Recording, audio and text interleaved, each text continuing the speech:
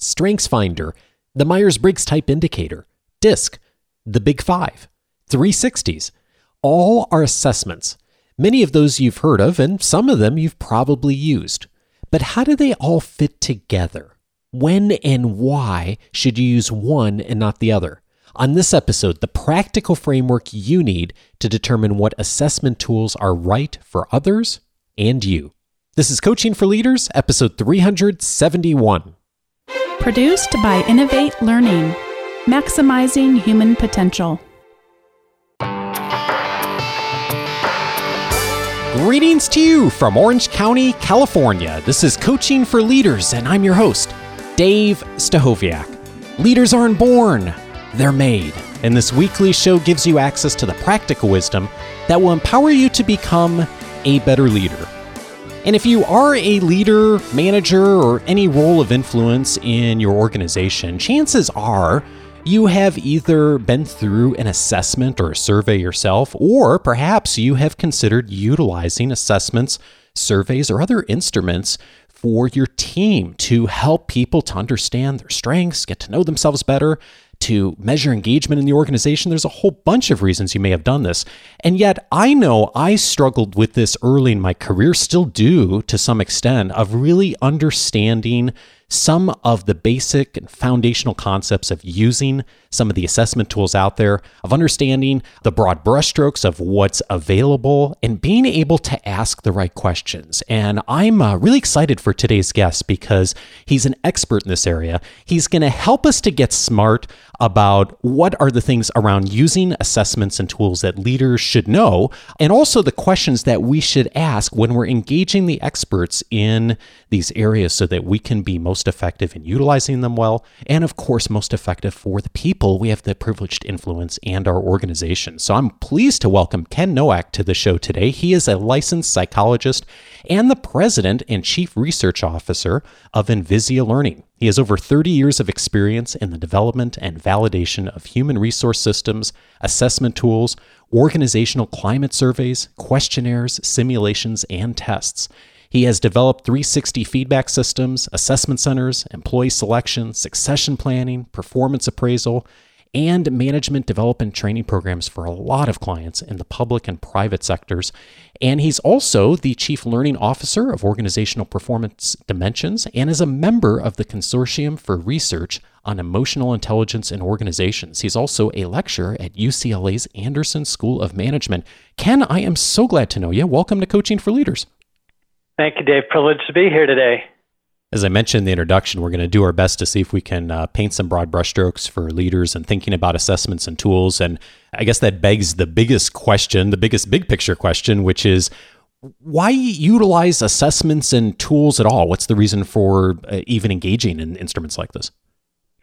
So one of the reasons that we really are using assessments is that we are inaccurate, most of us, in really identifying what we do well, our signature strengths, and obviously the area of our blind spots where others may have a perspective or an objective test that can give us some data that may illuminate what we could do to sharpen our saw and become a little bit better.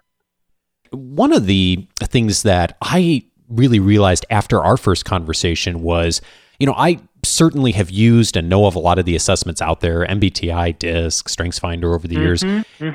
And yet I feel like I was really ill-equipped to have an understanding of how all those work or not together. What's the big picture look at the field of different assessments and tools and why you'd use them? And so I'm really intrigued by this concept of the three-legged stool that you taught me.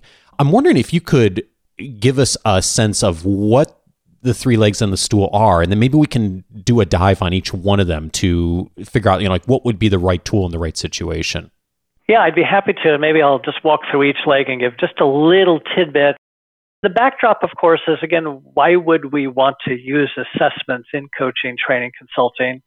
And at the end of the day, one story I'll tell you, for, the last 20 plus years, my wife and I have been doing volunteer work for an absolutely wonderful organization here in Los Angeles. We raise guide dogs for the blind. And if you don't know much about the program, you get a little puppy that you get to name at about 8 weeks old. You really are influential to their training, their development, getting them out, obviously, to situations that they'll be ready for their professional training. And the hard part is we say goodbye in about 18 months, where they get hooked up with, obviously, the professional trainers that are teaching them technical skills to hopefully become the eyes for somebody that's sight impaired or blind. But I use my experience, in the volunteer work, because it is, in fact, the concept that all of us, as I mentioned, are a little blind. We really do need some insight. We need some data. We need some information before we're willing to take a look at making some changes in our life and our habits. So assessments, by and large, are very fruitful for helping an individual, again, have a guide dog to say, here's some information, Dave, and let me present it to you. And if our end goal is to help you to become more effective or enhance performance, and the spirit of it is really developmental, you're going to try that on and hopefully do something long and hard. And the other area of our research, which goes beyond our ability today to talk about it, is we do a lot of research and work in the neuroscience of habit and behavior change. So the point I want to make is that one of the necessary conditions for getting people to do things more or less or different and developing a lasting change, which we call a habit, is the use of insight and reflection that comes out of assessments. So my framework really comes about looking at why are we using assessments? Again, why are we providing a guide dog in coaching and training? And when we do that, it's from a perspective of what the presenting needs are of the client or coachee or the individual we're working with. But by and large, I think about it, what's in our toolkit. And most of us that are coaches or consultants, we'll have one or two or a dozen assessments we've been certified in or interested in. And we tend to use the same ones over and over without much thought when are these appropriate and when might they work. So the pictorial that I use is this idea of a three-legged stool, three legs holding up the essence of a stool that represents three classes, but these classes of assessment domains or assessment areas could be ones that coaches and consultants could add to or maybe already have in their toolkit. Let me start with leg number one, and I want to refer to this leg as personality and style-based tools. And again, my orientation is focused not on organizations or teams, but at an individual level. So there is a continuum within this particular leg that style-based tools are a little bit less rigorously designed and developed. They may, in fact, have less research behind it. Even the theory and the concepts behind it can be a little looser. But at the end of the day, they're trying to provide a language or a typology to give back to a client so they can do what I keenly refer to as organizational marriage counseling with others in their life.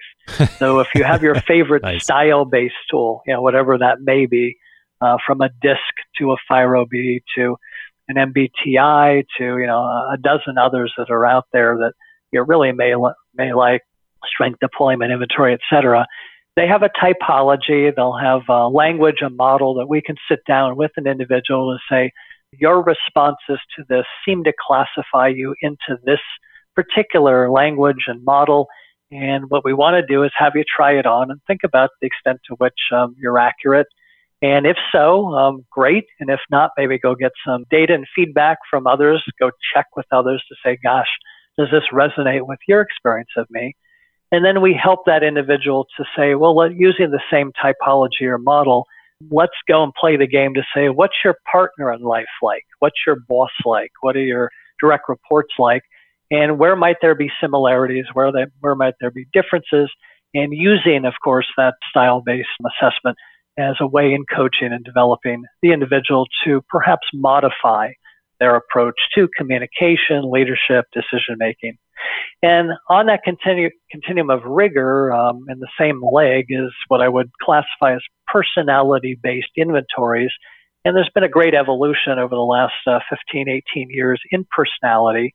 And today, most of the well-established personality inventories are backed by a concept called the Big Five or the five-factor personality model. So most of the vendors that are designing, developing, and validating those types of pretty rigorous personality inventories have all of the things that I mentioned earlier. Very solid reliability. You can grab their manual and all the different types of validity. And they're the ones that are often used and recommended to be used for companies that are interested in incorporating a personality inventory into their selection, promotion, succession. And there's some pretty solid evidence that they provide both incremental validity, meaning they add value above and beyond interviews and other types of ways of predicting to the extent to which an employee or a leader will perform and behave in an organization. And they seem to correlate pretty modestly. And the 5 factors, I won't go into any detail, are ones that most coaches and consultants, if they're using those tools, find of value. And with personality in general, one point I will make is that no matter what personality trait you want to throw out, in general, there's some pretty strong evidence that between maybe 10 to 40% of that personality is genetically predetermined, meaning we have a set point around personality. So there's some pretty strong research studies using identical twins raised in very different environments, brought back 20, 30, 40 years later, as a way that we can really take a look at where nurture and environment and parenting and schooling and all the good stuff that shapes us, what role does that play versus just plain genetics? So we do find that personality has a pretty strong genetic predisposition to it. That's point number 1. And point number 2 I want to make is that increasingly we're finding with personality, if you were to try to use that to predict performance or effectiveness, with almost everything we're finding today, what we're really seeing as curvilinear, meaning high score can be desirable, but too high of a score actually seems to be getting in the way of high performance, high effectiveness. And the other end of that continuum is if you're scoring very low on just about every personality quality, although there may be some desirable aspects to that, again, we're finding a pretty strong link that performance doesn't improve and effectiveness doesn't improve. So that's leg number 1, and there's lots of different tools out there, a lot of different vendors that have them. And for those of you listening today, we have, like many vendors, spent about 10 years developing a very validated and brief 5-factor personality inventory that we actually give away for free when it's called the Innate Index. It's an adjective-based measure of the 5 factors of personality. And you can actually go to a website and just register and take that for yourself or for clients if you're a coach or consultant. And just type in Talent Tools, so 2 T's in plural, talenttools.org. When you get there, look for the Innate Index. And like I say, it's a good way to sort of try on, if you will, a personality more rigorously designed and developed and validated tool that might be of some interest and value. Yeah, this is great, Ken. And one of the things that I appreciate now that I know I didn't appreciate earlier in my career is there is a difference in validity and reliability and of some of these instruments, and instruments like the Myers-Briggs Type Indicator and DISC and some of the other ones are not as based in the research and some of the other things you've mentioned as the Big 5 framework, as you mentioned. And that is certainly emerging amongst researchers and psychologists as a very robust model. What's the indicator for a leader or an organization to utilize an assessment or tool out of this first leg of personality and style? Well, I love your question. We actually have written a book called, it's got a cute title called Clueless, Coaching People Who Just Don't Get It. We have a second edition. And the model behind the book says at the end of the day, if we want to get any individual, if they're a leader or non-leader, to change, there are the 3 necessary conditions that need to occur. And we've got some cute titles for these as well. And we refer to this as our Enlighten, Encourage, and Enable model. But Enlighten is the idea of how do I give you information via assessments, via feedback that will get your attention and get you to say, gosh, I didn't realize that my personality leans in this way, or maybe I did, and I may be overusing that, causing havoc with my team. Or if we're using a 360, again, it's comparing and contrasting your view of reality to your boss or your direct reports or colleagues or peers. And again, getting that aha to say, well, I thought I was listening very, strongly, or I was very participative in staff meetings, but it doesn't look like in terms of the data that you've enlightened me that I'm doing that as much as I I'm doing. Or again, if we're using other kinds of assessments, that would be the necessary condition to say, let's get your attention. We know that in and of itself is a necessary but not sufficient condition to want to do something with it. And then we move into the second stage, if you will, and it's kind of a readiness to change. And again, we use the language of encourage as the label for how do we get you up and move in that staircase of saying, interesting, to, yep, I really need to commit to modifying how I eat, working out more, not interrupting in meetings, not being authoritative, delegating more, not micromanaging. So again, think of that as a staircase from not really interested, thanks for sharing the information, I am what I am, it's made me very successful to be in this style and use the personality that I have, or to manage and lead in a manner that makes sense, to, again, that staircase that says, gosh, I really want to be effective, and my guide dog data is sharing and illuminating a blind spot I didn't know about. And the last stage is important because we call this enable, and behavior change is pretty lonely on one's own, so we need to build environmental supports, how to nudge people in a positive way to make their behavior goals pretty salient and maintain that motivation. But because of genetics, the reality and the elephant in the room is we all have genetic set points around capabilities. So short story, I'll just illustrate. One of my dreams growing up was, being born and raised in the Bay Area, was to play professional baseball. And I was pretty good when I was younger, and in fact went to a non-scholarship school at UC Davis for my scholarship work and got an opportunity to play baseball my first year. And Coach Swimley came over to me at the end of the year and said, Ken, we just love your attitude. We love how hard you practice. You're a solid player, but I think there may be something here on campus that's maybe even better for you for the next 3 years. And I kind of looked puzzled, wasn't too sure what the message was. And he said, Ken, we call it intramurals. And we both laughed, and I knew what he was saying to me in code, which is, interest and awareness and efforts only go so far. And it speaks to the second leg I'll bring up in a moment, called skills and ability. So I had, in a polite way, reached my ability set point, and no amount of further practice or coaching is going to get me to that next level. Everyone was bigger, stronger, and better, and I could field with the best of them. I couldn't hit. So that was the end of my professional baseball career, or my illusions of that. So a long-winded answer, I think, to your question, that assessments give us that perspective of enlightening, illuminating, can move people on a readiness ladder to say, yep, get it, accept it, understand it, want to work on it. And then there's the realistic set point that some of us just have the capability of becoming much more effective, and the rest of us, like me, could be a solid intramural baseball player for the rest of my life and have a lot of fun, but in no way, shape, or form going to make it in the big leagues. What's the second leg? Second leg, well, let's talk about just what we are kind of covering right now, and that's skills and abilities.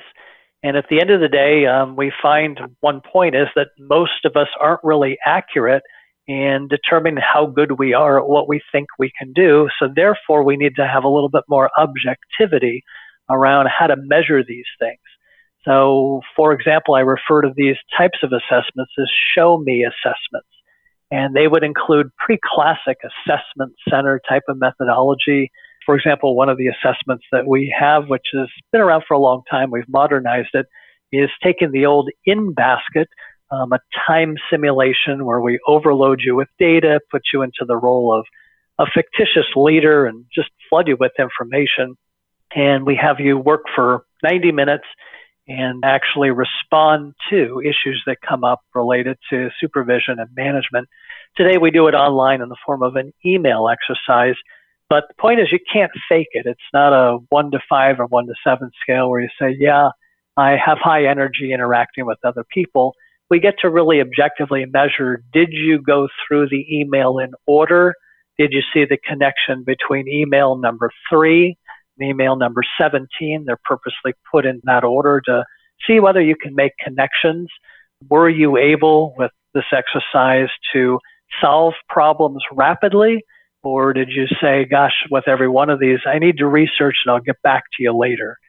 So skills and abilities, again, have been a leg that we try to measure. Most coaches and consultants don't have really great tools to bring to an individual coaching gig or engagement unless they're using a 360 feedback. You can't easily put people into a day or multiple day assessment center or do simulations.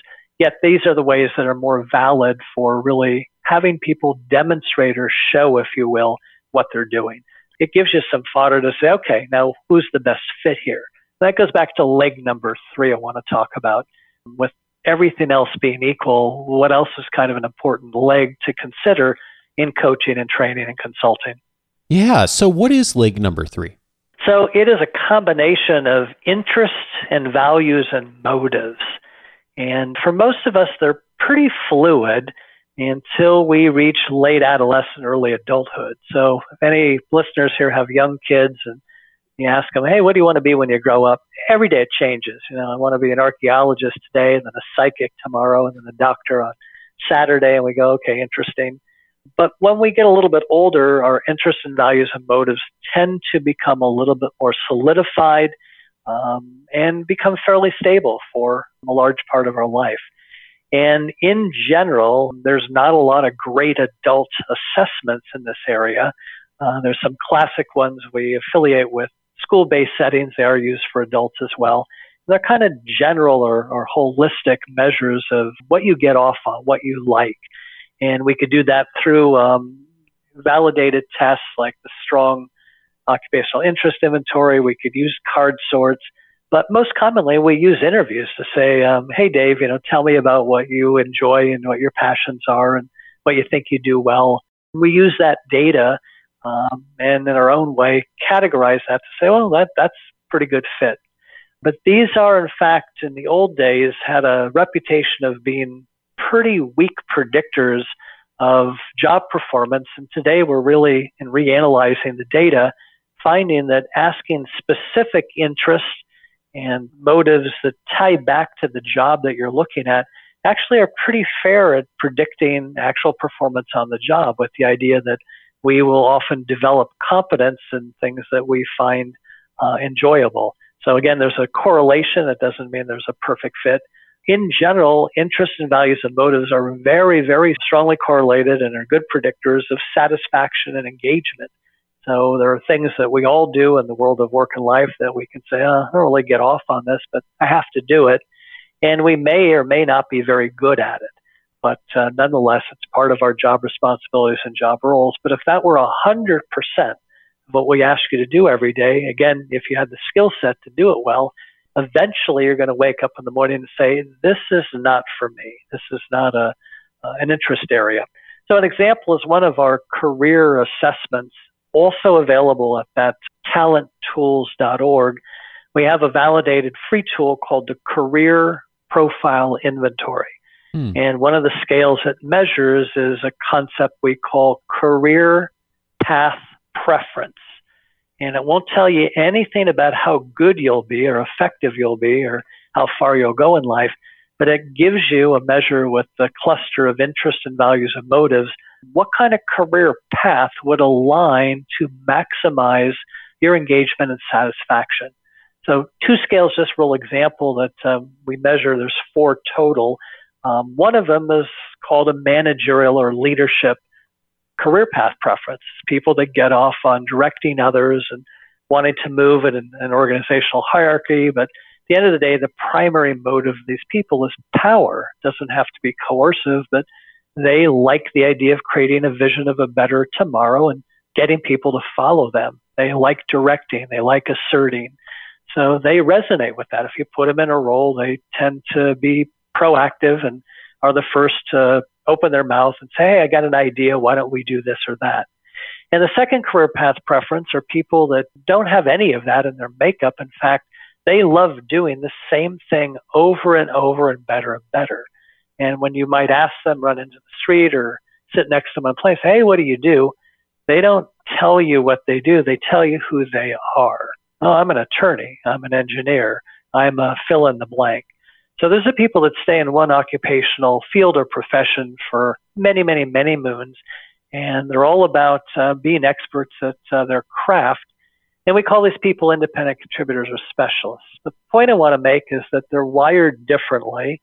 And when we look at clusters of interest and values and motives, we often find that people will tell us on this assessment, and we measure where people are versus where they'd like to be. We'll look at folks that are in leadership roles, and we find 5 to 15% will answer this particular assessment, and the cluster of interest and values and motives are the exact opposite of wanting to lead and direct and supervise. They really kind of got pushed up the organizational hierarchy because they were really good at what they did, and the organization didn't really know what to do with them. And so they made the great suggestion of, why don't you become a leader? Maybe they were a nurse and a great nurse practitioner or registered nurse, and somebody teased them to say, hey, you've got great communication skills, great influence skills, people really love you. Why don't you think about nurse management? They go, okay. And again, the perks and benefits and autonomy and control and all the good rewards we could send their way might prompt them to want to move into a more linear or managerial leadership role. But again, if we're doing coaching and consulting, and those are the 5, 10, 15% of our clients that look us in the eye and go, I can't stand the role I'm in. I'm not happy. And yet we'll come back and say, gosh, your performance is really good. I was hired to help you become even better. But their retort is, you got to listen to what I'm saying.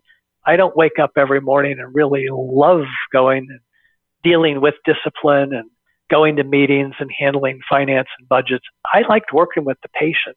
I like doing my craft, and now I'm way behind because the half-life of nursing knowledge and technology and medicine is pretty short, and I'm behind the curve and feel bad about it.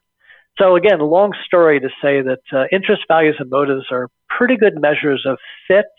They're pretty good measures of satisfaction, engagement, and when they're specific to a job, it does tell us pretty strongly whether or not this will be a predictor of people doing well. And that distinction you made of what would align more with interests around like leadership and direction and control versus as an individual contributor. I know I didn't appreciate that as distinction earlier in my career, and now realize the importance of seeing that. And so one thing I'm curious about under this is we have a lot of folks in our audience who are champions and have used tools like StrengthsFinder and have used engagement surveys. Does StrengthsFinder fall under this category, and is this useful for helping illuminate some of the interests, values, motives? Well, I think you got to go back again to the vendor that's peddling. There's numerous quote-unquote strengths-based tools. Most really fit into this classification of the leg of interest, values, and motives, but they appear and they're mislabeled as skills. So again, I have to go back to what tool are you being trained and what tool are you using. But the majority of them are truly getting at what are your core interests and values and what turns you on. And we translate to say, therefore, you'll be good at it. And that's one of the misuses of quote unquote interest inventories. We've seen this classically with, youth to say, well, you really like math. That means you're going to be good at it. Well, you may or may not find a correlation between interest and, like I say, and competence and ability. But together, we'd like to define that as a signature strength, things that you are, in fact, inherently able and capable of doing well, and you get off on. That would be the area I'd really want to encourage my client to pursue, whether it's a career or a hobby or any way to sharpen their saw. But again, at that box model, 4-box model of low or high skill, low or high in interest or motive is a very interesting one to sit down with clients. But I think, again, what you're referring to is the kind of the classic, Clifton and Gallup StrengthsFinder. Truly, they're much more around this leg of interest and values and motives than truly trying to measure, are you good at this? Do you have inherent capabilities or skills? Yeah, well, that's a really helpful distinction, and one that I've appreciated about some of the career assessments before is that someone will take a career assessment and they'll say, oh, I should be a pilot. Right. And so right. I think what I'm hearing you say is what it's showing is that your interests may be aligned or correlated with others out there who are pilots, but it doesn't necessarily mean that you're going to be a good pilot, right? We have no way of discerning your effectiveness, but it will say you share a commonality of loving to be independent and not having a lot of people micromanage you and making decisions, having a little bit more high risk taking. So that's pretty common with people that seem to migrate to that type of occupation. And in classic careering, we would affiliate that with a particular, quote unquote, we call it a personality type. It's not like the MBTI, but we can in fact classify people's core personality to say these are folks that are fairly similar. So when we're sitting down with an adult or a young adolescent to say, let's think about the myriad of areas. If, for example, you really love working with your hands and you really like being outdoors, who are the people that are like you? And what are the kinds of occupations and fields that those attributes that seem to describe what you think you really get off on, should you look into? Whether or not you have the capabilities and skills that go within those roles, another question that goes back to the leg of skills and abilities. Let's try to measure for that. So this is a real interesting, difference. And if in fact the quote unquote strength-based tools are claiming to measure skills and ability, again, I go back to that leg to say that self-assessment of skills and ability weakly correlates with true skills and ability. Most of us don't know and aren't very accurate in rating and knowing what we do real well. And part of the power of using and getting value from assessments, both you're saying, and I think I have this appreciation as well, is understanding limitations. Because if you understand the limitations of these, then they become really useful in the things that they actually are intended to illuminate. Well, there's so much here that we have not even begun to explore in this conversation. So 2 resources that are going to be really helpful to folks. One is the link you've mentioned a couple times, Ken. I think that's going to be useful for almost everyone in our audience of being able to utilize some of these free tools you've made available in these different legs that folks can go utilize and get some additional perspective on. And then I'm also conscious of your main site, Envisia Learning, and there's a subset of our audience that is thinking about, wow, I'd like to engage with you or folks in your organization about learning more about this or potentially being helpful with some of these tools. Could you tell us a little bit about the links for both and what folks can expect if they get there?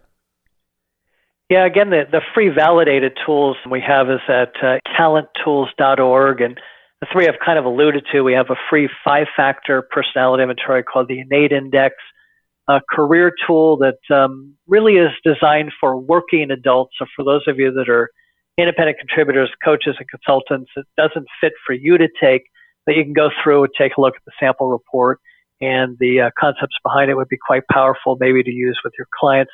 That's called the Career Profile Inventory.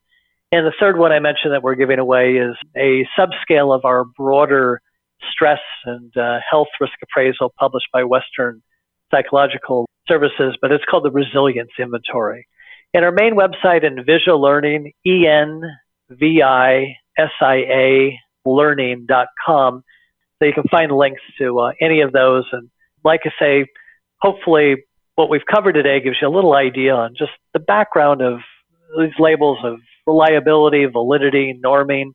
And as you think about adding tools and assessments to your toolkit, going back to why am I using it, what's the purpose, and which tool or tools could add value in those different legs, knowing that each of them look at something a little bit different, and at the end of the day could be added value for the right client wanting to answer some specific questions. This is great, Ken. This will be of real value to our audience. I'm going to get all the links in our show notes, of course, and in this week's weekly leadership guide. Ken, this has been fabulous. Thank you so much for your wisdom, your expertise. Appreciate it a ton. Well, thanks, Dave. Appreciate being part of this.